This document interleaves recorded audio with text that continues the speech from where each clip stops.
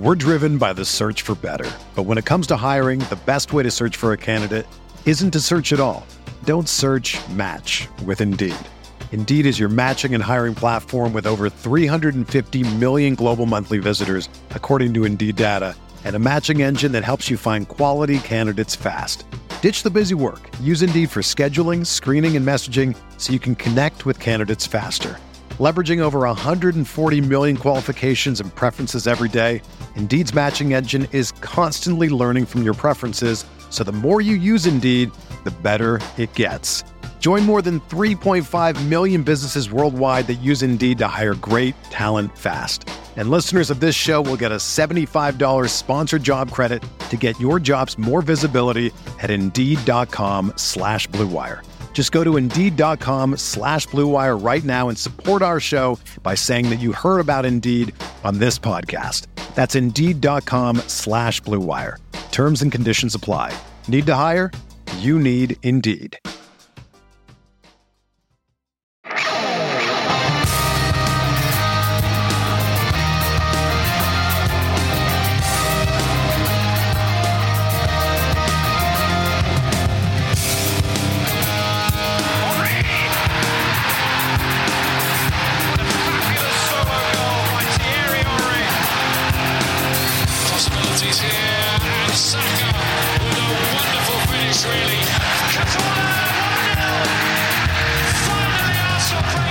Emergency podcast for breaking news. It has just been released that the Arsenal summer tour will be... No, I'm kidding. Mikel Arteta is sticking around. This is the Arsenal Vision post-match podcast. My name's Elliot Smith. You can block me on Twitter, Yankee Gunner.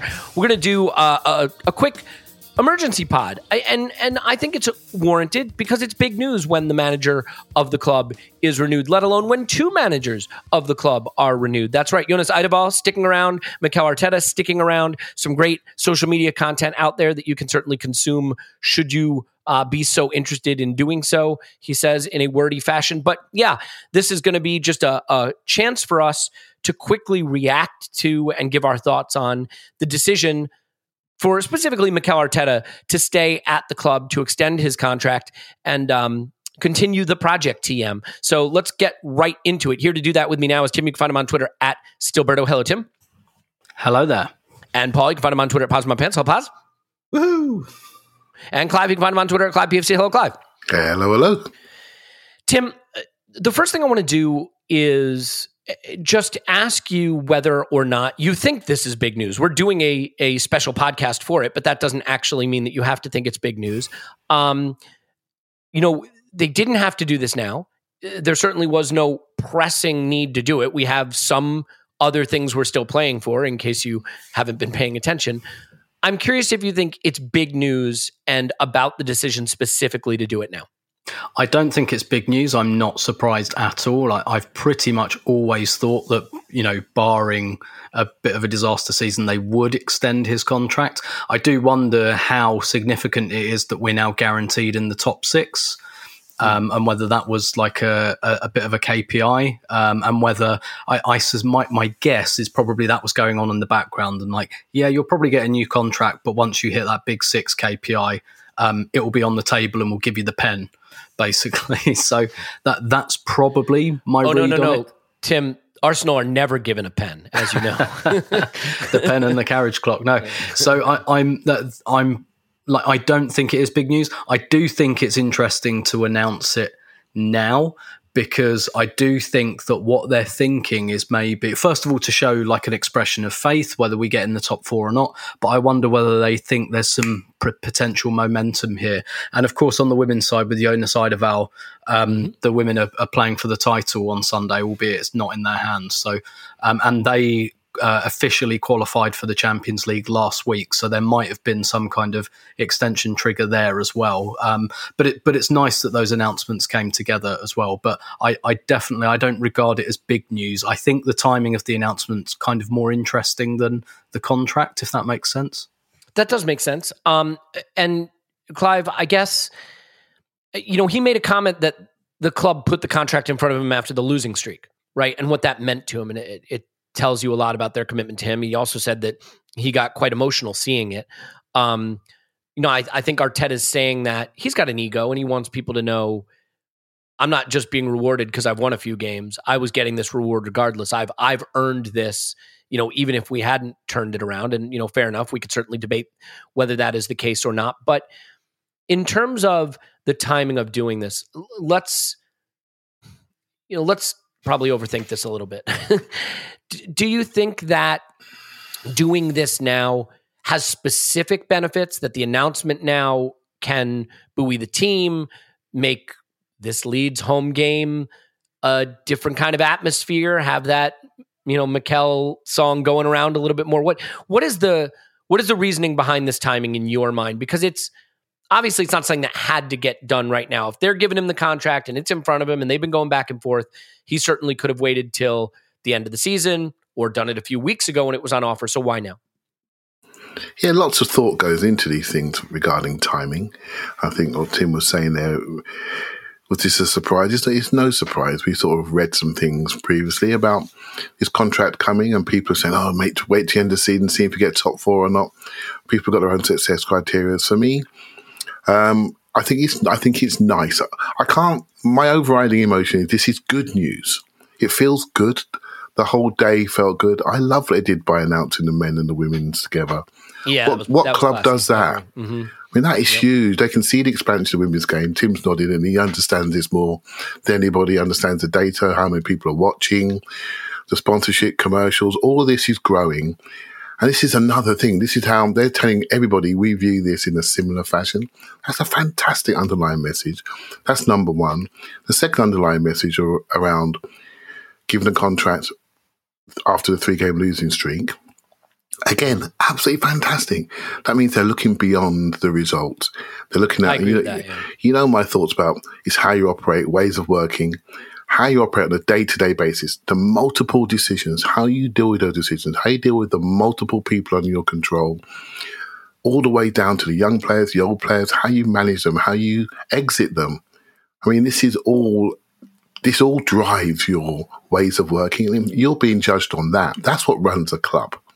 And we could do a whole podcast on this, trust me, a bigger one than this, but we haven't got the time today. But I think that message there, and he said it. Remember, there was an interview, Paul would no doubt remember it because he's brilliant at this stuff. There was an interview he gave when they said, after the 3-game losing streak, and he said the reaction from the club post-losing streak was like amazing, from the people, the staff, blah, blah, blah.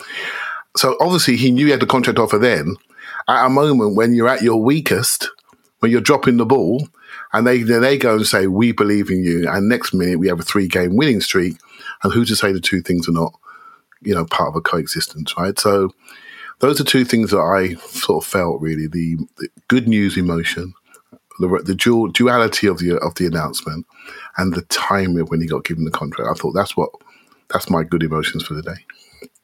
Yeah, I think that's well said, Clive. And Paul, the interesting thing with a contract is I sometimes feel like a managerial contract is all upside and no downside as long as you're rich. And I'll explain what I mean there. Now, look, it's not all upside and no downside when you give Alan Pardew an 8-year contract, right? But 3 years for Mikel Arteta, that seems reasonable. And the reason I say it is you eliminate any possibility of distraction. You tell the players this is going to be your manager. So it's not in their mind. They're not thinking about it. You make a clear commitment of who the man in charge is going to be for agents, and transfer dealings that you may be trying to tie. I mean, we think of the transfer windows opening in July or whatever it is. But in reality, all those conversations are being had. And players want to know, well, he's got 1 year left. The PSG job is going to be open. Are you sure he's sticking around? It eliminates all that confusion. But if it all goes tits up, no contract is ever saved. I mean, Alan Pardew had an 8-year contract. He's not still managing Newcastle, right? So these contracts can eliminate any kind of confusion, distraction, and set a course for the club without actually committing the club beyond the financial commitment you'd have to make if you get rid of a manager, which compared to some of the other financial missteps you can make in football is relatively minor. I mean, Spurs are on the wagon wheel of paying off managers now. United have obviously done it quite a bit. Chelsea, it's like their favorite pastime. So we've seen that it has mattered. So how important do you think it is on the positive side, given that the downside to it, I think, is really very little. For the people who are like, what has he done to earn one? It's kind of like, well, it doesn't really matter, man. If you're this mad about it, if he sucks, I promise you he's not going to be here till 2025. But how positive can it be? How important can the benefits be? Well, I think that's right. I mean, not giving a manager that you're trying to develop a level of trust with a contract till the last moment is not the kind of thing that's going to engender a relationship with the manager, the sense that there's alignment, trust in his team, his staff, the organization, that you're serious about this guy. I think this is big news, but not surprising news, or maybe I'd say important news, but not surprising news. I think this was all agreed. Arteta took time out of his January window when his team were going off to wherever it was in the Middle East for some sun, some football. He went on his own to meet with Josh and Stan. Edu didn't come along, because why would you have Edu in the room while you're discussing these kinds of... I think this was all worked out in January, in principle. And I think what he's saying right now is, they kind of concluded that roughly around this time they'd finalize, publish the news of, and what he's really saying is, even though these 3 defeats came, that's when they gave me the call to say, look, we're still doing the contract. In fact, we're definitely doing the contract now. We're going to, let's get it signed and let's get it announced because we back you, Mikel. I think that's what that really means. I don't think it suddenly came out of nowhere. They said, oh, you lost 3 games, let's give you a contract. I don't think they can do it at the end of the season, because that signals, oh, we only gave it to him because he made top 6 or because he got this result or he got that result, instead of believing in what he's doing. I don't think they can give it to him a lot earlier than this in January, February, when nothing has been proved. It's kind of signaling, well, we don't really care what happens in 21-22 season. It's all theory. This is almost plus or minus a week or two the perfect time. And I think he lost 3 games, and Josh called him and said, look, remember when you said at the start of the season about it being the best week, 10 days of his career? And that was about friends. It was about family. It was about his team and their response, but it was mostly about the organization saying, we are 100% behind you. We believe in you. Trust your own process. Trust us to trust your process. Trust us to trust you. And help me help you. Yeah. I'm delighted. I think this is right and it's aligned. Yeah. Well, so Tim, let's sort of talk about how we got here for a second, though, because it is easy to believe we've just been on this sort of linear progression towards Mikel getting his next deal. He wins an FA Cup. He's got us back, competing for the Champions League. Of course, it's been a nice, smooth journey to this point. I think we know that's not really the case. And at various points, there have been questions about whether his position was tenable by some people. I have to admit, I have not seen this kind of trajectory in many managers. And I think the club deserves credit for sticking to their guns, for having the courage to get through the rocky periods. Because I think just before Boxing Day last season was certainly a low ebb that many clubs would not have stuck through. I think even some of the really early challenges this season, some clubs would not have ridden it out. There were decisions made and issues with players that arose that, again, I think a lot of clubs might have decided it was too much turmoil and too much waste economically, but Arsenal has stuck it out, and I think for the better. And I think we can clearly see that what you have now is a core of players that are on board. Just for a second, how much of a challenge do you really, maybe no challenge at all, but a better way to say this is, when you look at the negatives, the challenges we went through, some of the darker periods and some of the challenges with players and some of the growing pains, how unique is it, do you think, that we stuck through that? Do you think that there were moments that would have cost a manager his job at other clubs that Arsenal got through, or that maybe we made those into bigger moments than they were? No, 100%. I think my position all through those rocky periods, I never quite went into full Arteta out mode. Yeah. I think my strongest position on it, and this was my position for quite a while, is if Arteta gets sacked, he can't complain, which is not the same as saying he deserves to be sacked or right. I want him to be sacked. But, there were times where it's like, if he gets sacked tomorrow, he can't really complain about that. And that would have happened at a lot of clubs. The reason I never went fully into that was partly my own confusion, because we've got this manager who's never managed before. And so you're kind of grasping in the dark. And one of the, I don't know how much this is a KPI because, well, I guess it is measurable. You're familiar with that business phrase, right? What gets measured gets done. Yes. But one of the things I've been kind of thinking is, well, they hired a rookie manager. They must have been prepared to take him warts and all. But what they'd have wanted to see is like a big improvement in him as a coach. And I think we've seen that. And again, that is not the same as saying he's the new Pep Guardiola and he is the right man for the next 10 years or whatever. But I think we've seen clear improvement in him as a coach. Now, at the same time, I do think a lot of the improvement we've seen on the pitch has just simply been recruitment. Maybe it's doing it down to say simply recruitment, because you've got to get recruitment right. And we have got it right. And we haven't always got it right with Arteta. We haven't always got the contracts right. This time we got it right.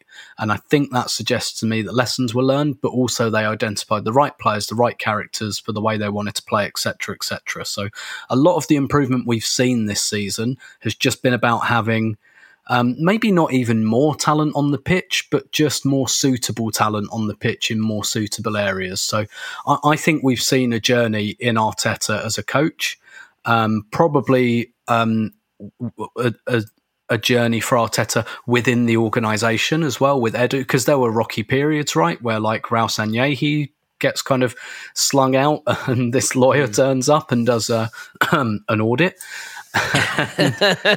and there are maybe some transfers that he was involved in and he wasn't involved in. Maybe there are some, And so I was just listening to the pod that you guys did yesterday earlier about that decision to make him manager instead of head coach. And that seems to me to have been like a bit of a right line in the sand. We got rid of that guy who was giving contracts to his mates. And actually what we're doing is we're aligning the organisation with this guy now. And that's a risky move. And I'm not necessarily saying that it was a good move. I think it's paid off. But that's not it doesn't necessarily mean the process was great behind it. Maybe it was, I don't know. But the other reason I never went full Arteta out is I just don't see who else is on the market. I don't if we sack Arteta, who do we get? Who is there? We could be the club with Conte flashing his, eyes at batting his eyes at PSG and wondering how we're going to replace him one season later. Yeah, exactly. I think Arsenal were in a position where they kind of had to take a bit of a gamble and they had to get the guy to do the rebuild. And I was thinking about this yesterday. In hindsight, Arsenal should have just appointed Arteta in 2018, and then I think we'd be further down the line, because I think some of the cleaning stuff he's done would have been done. It would have been done straight away rather than that absolutely indecisive Emery period. And indecision is exactly what cost Emery. He couldn't decide on Ozil. He couldn't decide on his formation. He couldn't decide who the fucking captain was. Whereas Arteta, for better and for worse, has been very clear every time. That doesn't mean he's always got it right, because we can't see the alternate universe. We can't see the alternate universe where we actually have Mesut Ozil when we can't create shit at the beginning of last season. I mean, I can because I'm Doctor Strange, but the rest of you, of course, cannot. And maybe if we do have, maybe if he just swallows Ozil's bad attitude, maybe we finish 6th and get in the Europa League or something. Like, we don't have that timeline. But one thing he has brought is clarity. And something I started thinking at the beginning of this season was, even whatever happens with this, is what I was thinking probably about September, October. My kind of line in the sand was, whatever happens now, I don't think Arteta has been a bad appointment. If he goes tomorrow, he's done some good things and he's left the squad and probably the club in a better place than he found it. And that's, that's not insignificant for a rookie manager.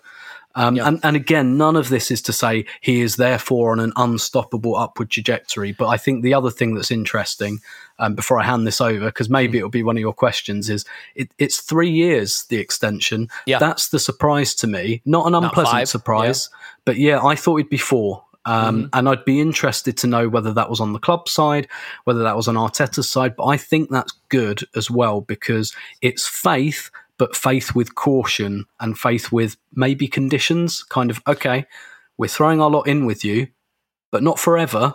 Like, you've still got some KPIs to meet, and we still want to see more progress. And I think that's good. It's ambition from both, because the timeline for clubs is not 5 years, right? It's not, let's try to be good in 5 years. That's not realistic. If we're not getting there in 3, this won't have worked.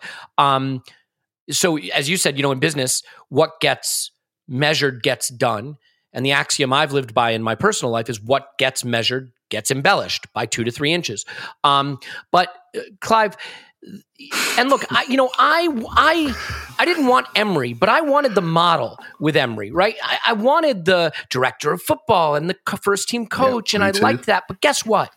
We weren't organizationally ready to be that. And so what happened? We had a grifter in Raul. The club, I think, was seized upon by agents and people that didn't have the club's best interest at heart. Allegedly. And allegedly, of course. Well, I'm not saying anything unlawful occurred, just things that maybe were unproductive. But the point is that if you're going to have a director of football head coach relationship, I think that can work. But that doesn't mean the head coach can just be a patsy that lets whatever go on. And the thing I'll say about Mikel Arteta is, whether he'd been named manager or not, the ego on the guy, the strength of his character, he sees himself as the club, the face of the club, the footballing side of the club. And he was never going to be someone who just allowed things to happen around him and outside of his control. Maybe we gave him more control than I was ready for, but I certainly think that even in a director of football model, like you could say Liverpool have a director of football model. Who is Liverpool Football Club? It's Jurgen Klopp, right? And I think that doesn't mean that Jurgen Klopp's picking every player he wants and that's how it works. But you have to have the strength of the club flow through the first team manager, I think. And so I've updated some of my ideas about that. Now, look, Clive, the interesting thing with Mikel Arteta is that tactically, I have no questions that he is a good coach. Like, I just don't. I have questions about things in his coaching quiver, arrows in his quiver that he might add, but I think he's a great coach. Other things that we've asked questions about: man management, working with different personalities, how he's going to operate in the market.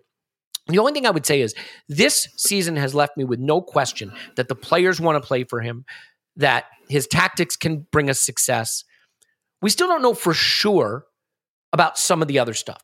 And so it's still going to be a learning process in terms of what happens when we go into the market this summer and maybe bring in a personality that's a little different than the type he likes to work with. Now, to be fair, he may have a better sense of who those players are and bring in those players. So we'll see how that pans out. One point I wanted to make before I forget, in terms of why now, it wouldn't surprise me if the club tapped Mikel on the shoulder and said, hey, if you like this contract, we can sneak the contract signing into the Amazon documentary. There's still time to catch that filming because they are going to be wrapping that up pretty soon. I'm just saying, it makes for good theater. It makes for good TV. But Clive, in terms of the non-coaching side of it, the man management side, the operating in the market side, we're still learning about this manager. There are people who will definitely have questions about it. Let's not pretend there aren't. There are others that will say he's done exactly what was needed, firm, line in the sand kind of approach. Well, however you see it. But I'm curious how you see that side of it, the off the pitch, not X's and O's, not tactics side, but man management and transfer market side of it in terms of his development and what we still have to learn about him, because I think those questions are fair to ask. Yeah, so everyone has their own measures about a manager, right? You've got yours and I've got mine. And so I look around at him and I think, okay, what's he do? How's he operating? How is he managing this group? What's his leadership style? What's his structure? How's he doing it? And I do think the moment he was made manager was a critical moment, because you have to enable somebody to do the job you asked them to do. That's what we didn't do with Emery, and we wouldn't have done with Arteta, and Arteta would have been eaten by the first model. He would have been eaten by it because we weren't ready for this at that time. As a fan group, as a dressing room, there were too many jobs in there, too many projects, too many idiots to get out of the room, even for him, right? And so I do feel that for me, the way his style of management, I think, is exactly what we need. And if only got to look at Manchester United and say to yourself, what happens to a club when the manager's not the most important person in the room? Other people undermine him. And that's where Emery was. He got undermined by other people who had a bigger Twitter following than him. And they divided the fan base right in front of us, and he got done by the dressing room. And then we criticised him as a coach. Well, you know what? I never criticised Emery as a coach because I could see he was a good coach. Right? And it was just something that you could see immediately that he was a good coach. May not be the right coach for us at that particular time. May not be the right communicator. We were used to a communication genius, and we got given someone that couldn't quite connect with us. So we weren't having him. And coaches will always make mistakes. So if your measure is substitutions, results, and those things we can touch and feel, then I'm afraid Arteta's he's gonna let you down. He's going to pick the wrong team. He's going to lose a game. He's going to make a wrong substitution that's going to upset you. So at some point, you have to divorce yourself from that and say, actually, is he the right type of person that has the right values? Does he bring the right values to the club that he does for me? That's why I support the club. When he talked about the club, it's the most important thing in the world to him. That's exactly what it is to me. Do you see what I mean? And when I see those things, I don't see somebody passing through. I see somebody that's here. And when I see those things, okay, I like you. But you know what? I need to not like you too much, because in this game, if you lose 5 games in a trot, things change. Hence why you only get a 3-year contract. Things change, but I don't think there will be many 5-year contracts being handed out anymore. There might be a 3+1 to retain an option, but really all you're saying is to somebody, we love you for the next 3 years. And by the way, if it all goes pear-shaped, we're going to pay you up 3 years. Do you see what I mean? And that's what's happened. The world has changed. To use one of Tim's lines, the news cycle is far more aggressive now. He's massively aggressive. And when Tim said that to me, I thought, you know what? I need to change my thinking about this. You know, it's really important that we realize that the world that we're living in is 3 to 5 games and you're in the washing machine, mate. And it's whatever's was done before is gone. Do you know what I mean? So when it comes down to Elliot, the principles by which you operate, the principles by which you work, those are the key things. And so the club had to enable him by making him the most important person in the room to get the idiots out of the dressing room. And that's what he's doing. And that's why we all feel different about the club, because we can see that. And we can see a hierarchy there without there even being an organisation chart. Do you see what I mean? We know who's who. We know what's what.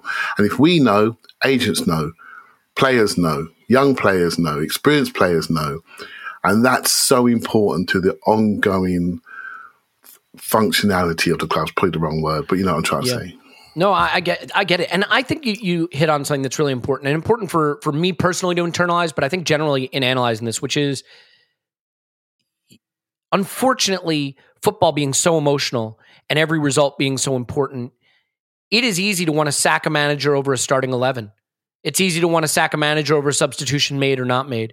It's easy to want to sack a manager over a result that comes down to someone missing a penalty in the 90th minute. You can find yourself on that roller coaster of emotion. At my absolute lowest with Mikel, I was close to being ready to say I think he should go, and that was Boxing Day of last season. And to be fair, that was a pretty unprecedented nadir for the club. Even through our 3-game losing streak, I tried to keep it in perspective and looking at how we did through our good run. But to be fair, Clive, you're right. Zooming out is hard. And so you have to understand whether the principles work, right?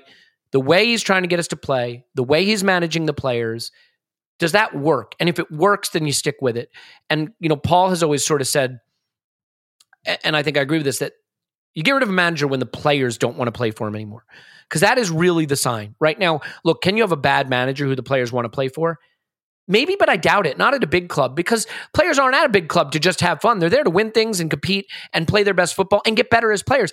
And that is something, too. I think a manager can fit a project. Carlo Ancelotti doesn't want to come coach Arsenal and have players that are young enough to be his grandkids. He doesn't want to do that any more than Mikel Arteta wants to go coach spoiled millionaires. He just doesn't. And, he's not going to go to PSG. That's not a project that fits him, right? And so I do think that fit is important. And he is a fit for us. And I want to ask you about Arteta being a modern manager, Paul, but I will say this too. In terms of the timing of signing this now, you guys, this is something that I think is really savvy actually by the club and by the manager.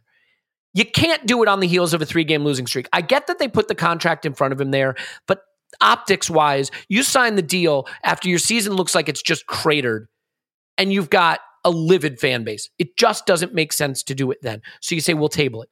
You get on a good run. Positivity is flowing right now. And the reason you do it now is you don't want to do it after the season. Here's why. Obviously, if you finish top 4, then it looks, hey, great. He totally deserves it. But what happens if it doesn't quite work out and you finish 5th? Well, he was still hitting your KPIs. You still had a season that you think is good. The players still want to play for him. But now people will argue that it's a reward for failure, that somehow, why is he getting a new deal? He missed out on top 4. The club needs to avoid that narrative. They want it to be a project, that this is a long-term view. And if they do it right after the season, it looks like it's because of this season. So I think they found a really good pocket of time to do it where it looks like it's about continuity and not necessarily as laser focused as what happens in the next 5 games. Paul, you wanted to add on Mikel being a modern manager? You will have to unmute. You absolutely are entitled to your say. To the extent that the audio can be recorded. I'm not a modern podcaster is the problem. That is all these true. Buttons, but give me the dials. Look, we're talking. I'm going to get you one of those phones for seniors that can't send a text or go on the internet. It's just big buttons and dials. That's it. Yeah, I can hang it around my neck, and one big red button would be great. Right next to the life alert. Okay, go for it. Yeah.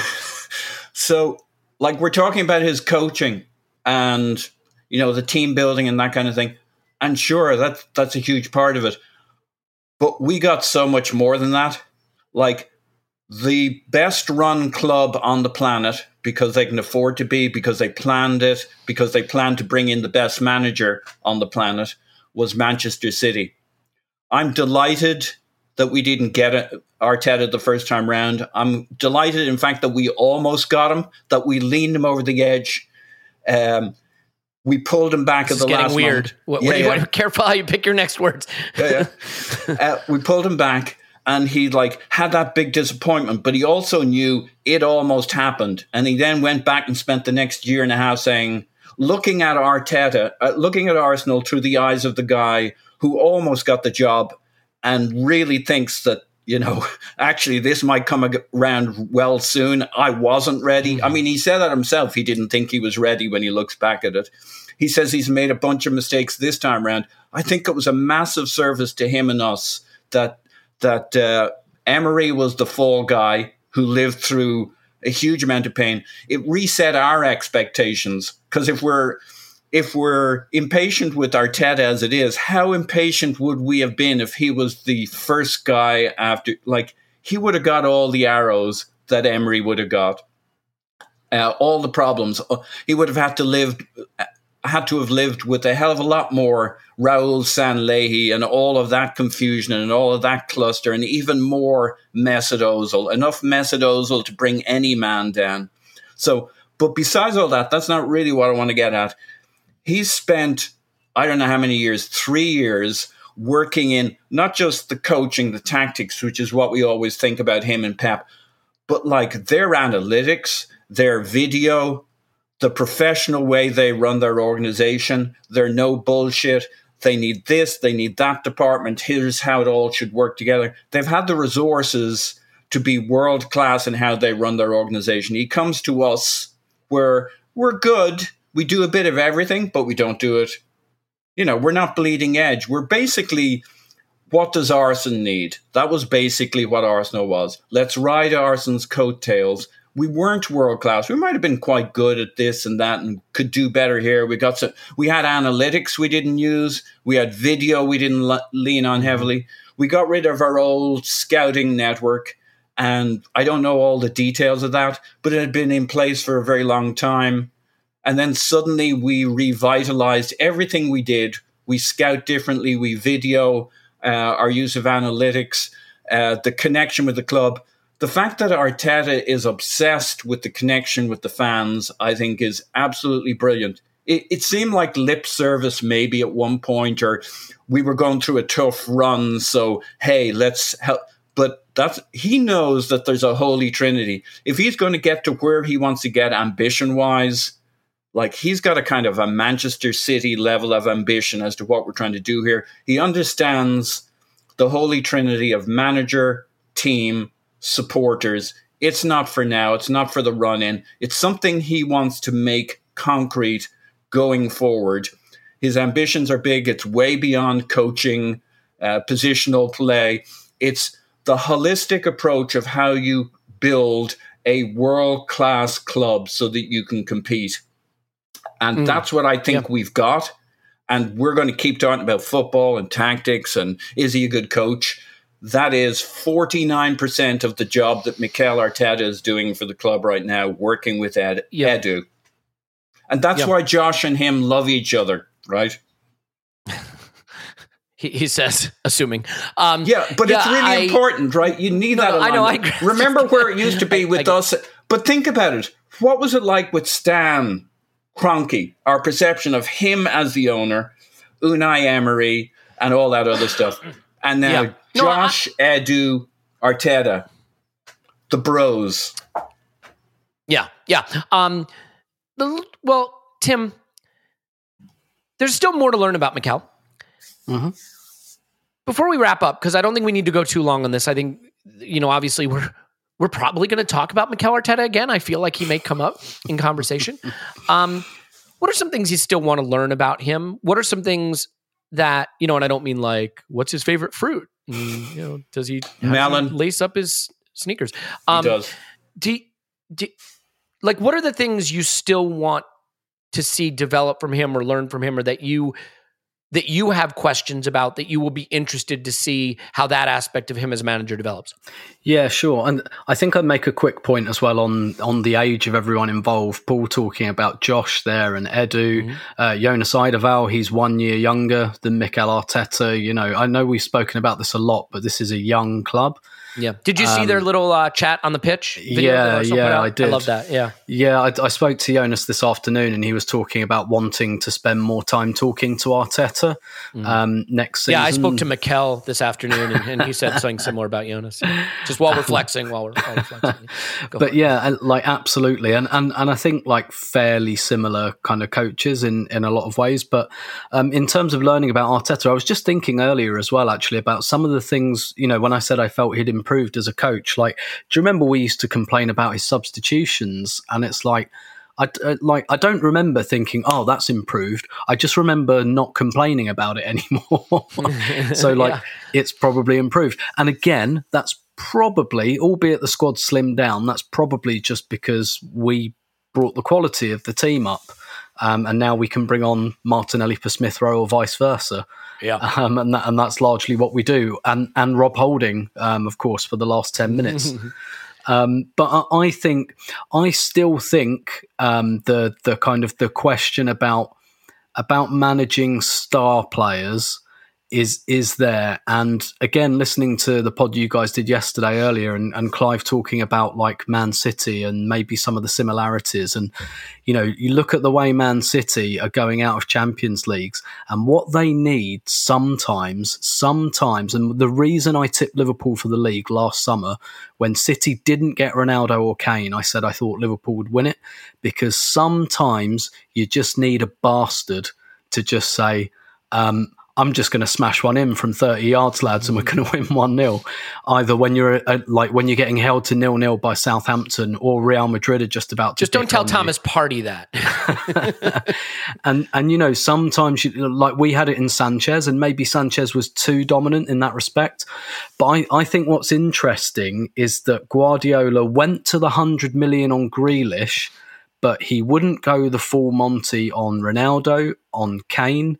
Maybe it's harsh to say that on Kane, but on Sanchez as well. He bulked at the price on those, I guess you'd say, alpha players, those bastards who will just go and win you a game by themselves. I'd say Benzema is very much in that class now. He's kind of stepped out the shadows as the I'm going to win this now kind of player. And I guess if you're projecting forward and we go on the trajectory that that we'd want to see, i.e. becoming like Man City light and going up to that level is, let's say we observed that trajectory. What then happens in those games? Look, how did Arsenal win the trophy we've won under Mikel Arteta? Aubameyang. In those big games, he wasn't a great fit tactically on that left-hand side. It cost us things. But when it came down to it, Aubameyang won us those games and he won us the cup. And I think that's what I want to learn is, will he always go like Pep has for the kind of, the likeable, what was it Ibrahimovic called them? Like he said when he went to Barca, he hated it because they're all like obedient schoolboys or prefects or something like. And you can see Arsenal are doing something similar. And I think, to be fair, you can see for City that works 98% of the time. But what I'm interested in is that 2% of the time when an Ozil, a Sanchez, a Aubameyang just turns up at Wembley and says, fuck you, I'm winning this trophy. Like, can he handle that type of player? Or will we have that same kind of... I guess like Samson's hair kind of thing, that kind of, sometimes when it comes down to it, we're just not prepared to have that bastard in the team. It would be handy for him if that guy just isn't a bastard, like if it's Bukayo Saka or something. It turns out to just be a really likable dude. True. Do you know what I was thinking the other day as well, when I was expanding on this kind of, we should have just appointed Arteta in 2018, because I wanted Ancelotti in 2018, and actually thinking about it now, I don't think that would have been a good appointment. I was desperate for Unai Emery, but yeah, go ahead. I think the ideal would have been Wenger go in 2016, get Ancelotti then, when we've still got somewhat prime Ozil and Sanchez, let Ancelotti have Ozil and Sanchez and just say, because that's what he does, right? Yeah. He just puts the talent on the pitch and let him have them for 2 years. And then, because Ancelotti never does anything after 2 years, always gone. Yep. So like, let him have his fun with them for 2 years and then do the Arteta thing in 2018. I think that probably would have been ideal. But I wonder how much Arteta is looking at what is happening with City here and thinking, maybe sometimes I need to have my bastards. Tim, it'd be very tough for Arteta to take over after Carlo Ancelotti, after he wins the Champions League with Ozil and Alexis. I mean, I don't think you're seeing and his one league title. Yeah, his one league title that he always gets in his one Champions League. But to be fair, I think even if we signed Tim Sherwood after that, we would have been so drunk and happy that none of us would have noticed. By the way, while we're re-signing our manager, rumors of a new manager at Tottenham, right? Graham Potter. I hope it's not Graham Potter. Not because I think he'll turn them into something special, although he could, but just because I'd hate to have to loathe a manager that I kind of admire. That would be a shame. But I'll do it if that's what's required of me. Clive, last quick question. £1,000 of your money has to be gambled on whether this is the last contract Mikel Arteta has at Arsenal. Do you think it is or it isn't? No, I don't think it is. I think it's okay. I think he's going to be there. He's going to be there for a while. But like I say, football's a funny game, right? And 5 losses in a mistake that we haven't foreseen. And people will be after him, and that's how it changes.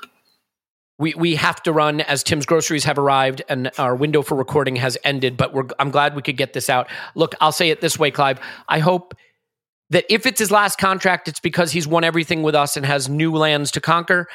But I suspect this could be the beginning of a beautiful friendship long-term. We'll see how it goes. And there are other contracts on the horizon we need. Bukayo, I hope this contract signing fever just catches you up. You're all caught up in the fever. And you get into the signing mood yourself. We've got work to do still. Tim's on Twitter at Roberto. Thank you. Thank you very much. Paul's on Twitter at Pause My Pants. Thanks, Pause. Woohoo! Clive's on Twitter at Clive BSC. Thanks, Clive. Thank you very much. 2 bits of admin. So many of you sending in the reviews and you're emailing them and you're DMing. And what I've done is I've wound up with an inbox filled with these wonderful reviews. And I feel like I should reply to all of them. If I'm being honest, it's probably not going to happen just because it's a lot and I still have the COVID and I'm just feeling a little lethargic and so please take this as me saying, I love you so much. We love you so much for sending them. And if I haven't responded personally, it's not because I don't see it and it doesn't mean a lot. And you're in the drawing. You're in the drawing for the free year of Patreon. And for patrons, there will be an instant reaction after the Leeds game. There may even be a little Patreon something after the Spurs Liverpool game as well. We'll see, so keep an eye out for that. We're going to leave it there, though. Plenty ahead. Hope you enjoyed this. Thanks so much for being here. We love you, and we will talk to you after Liverpool 10, Tottenham 0.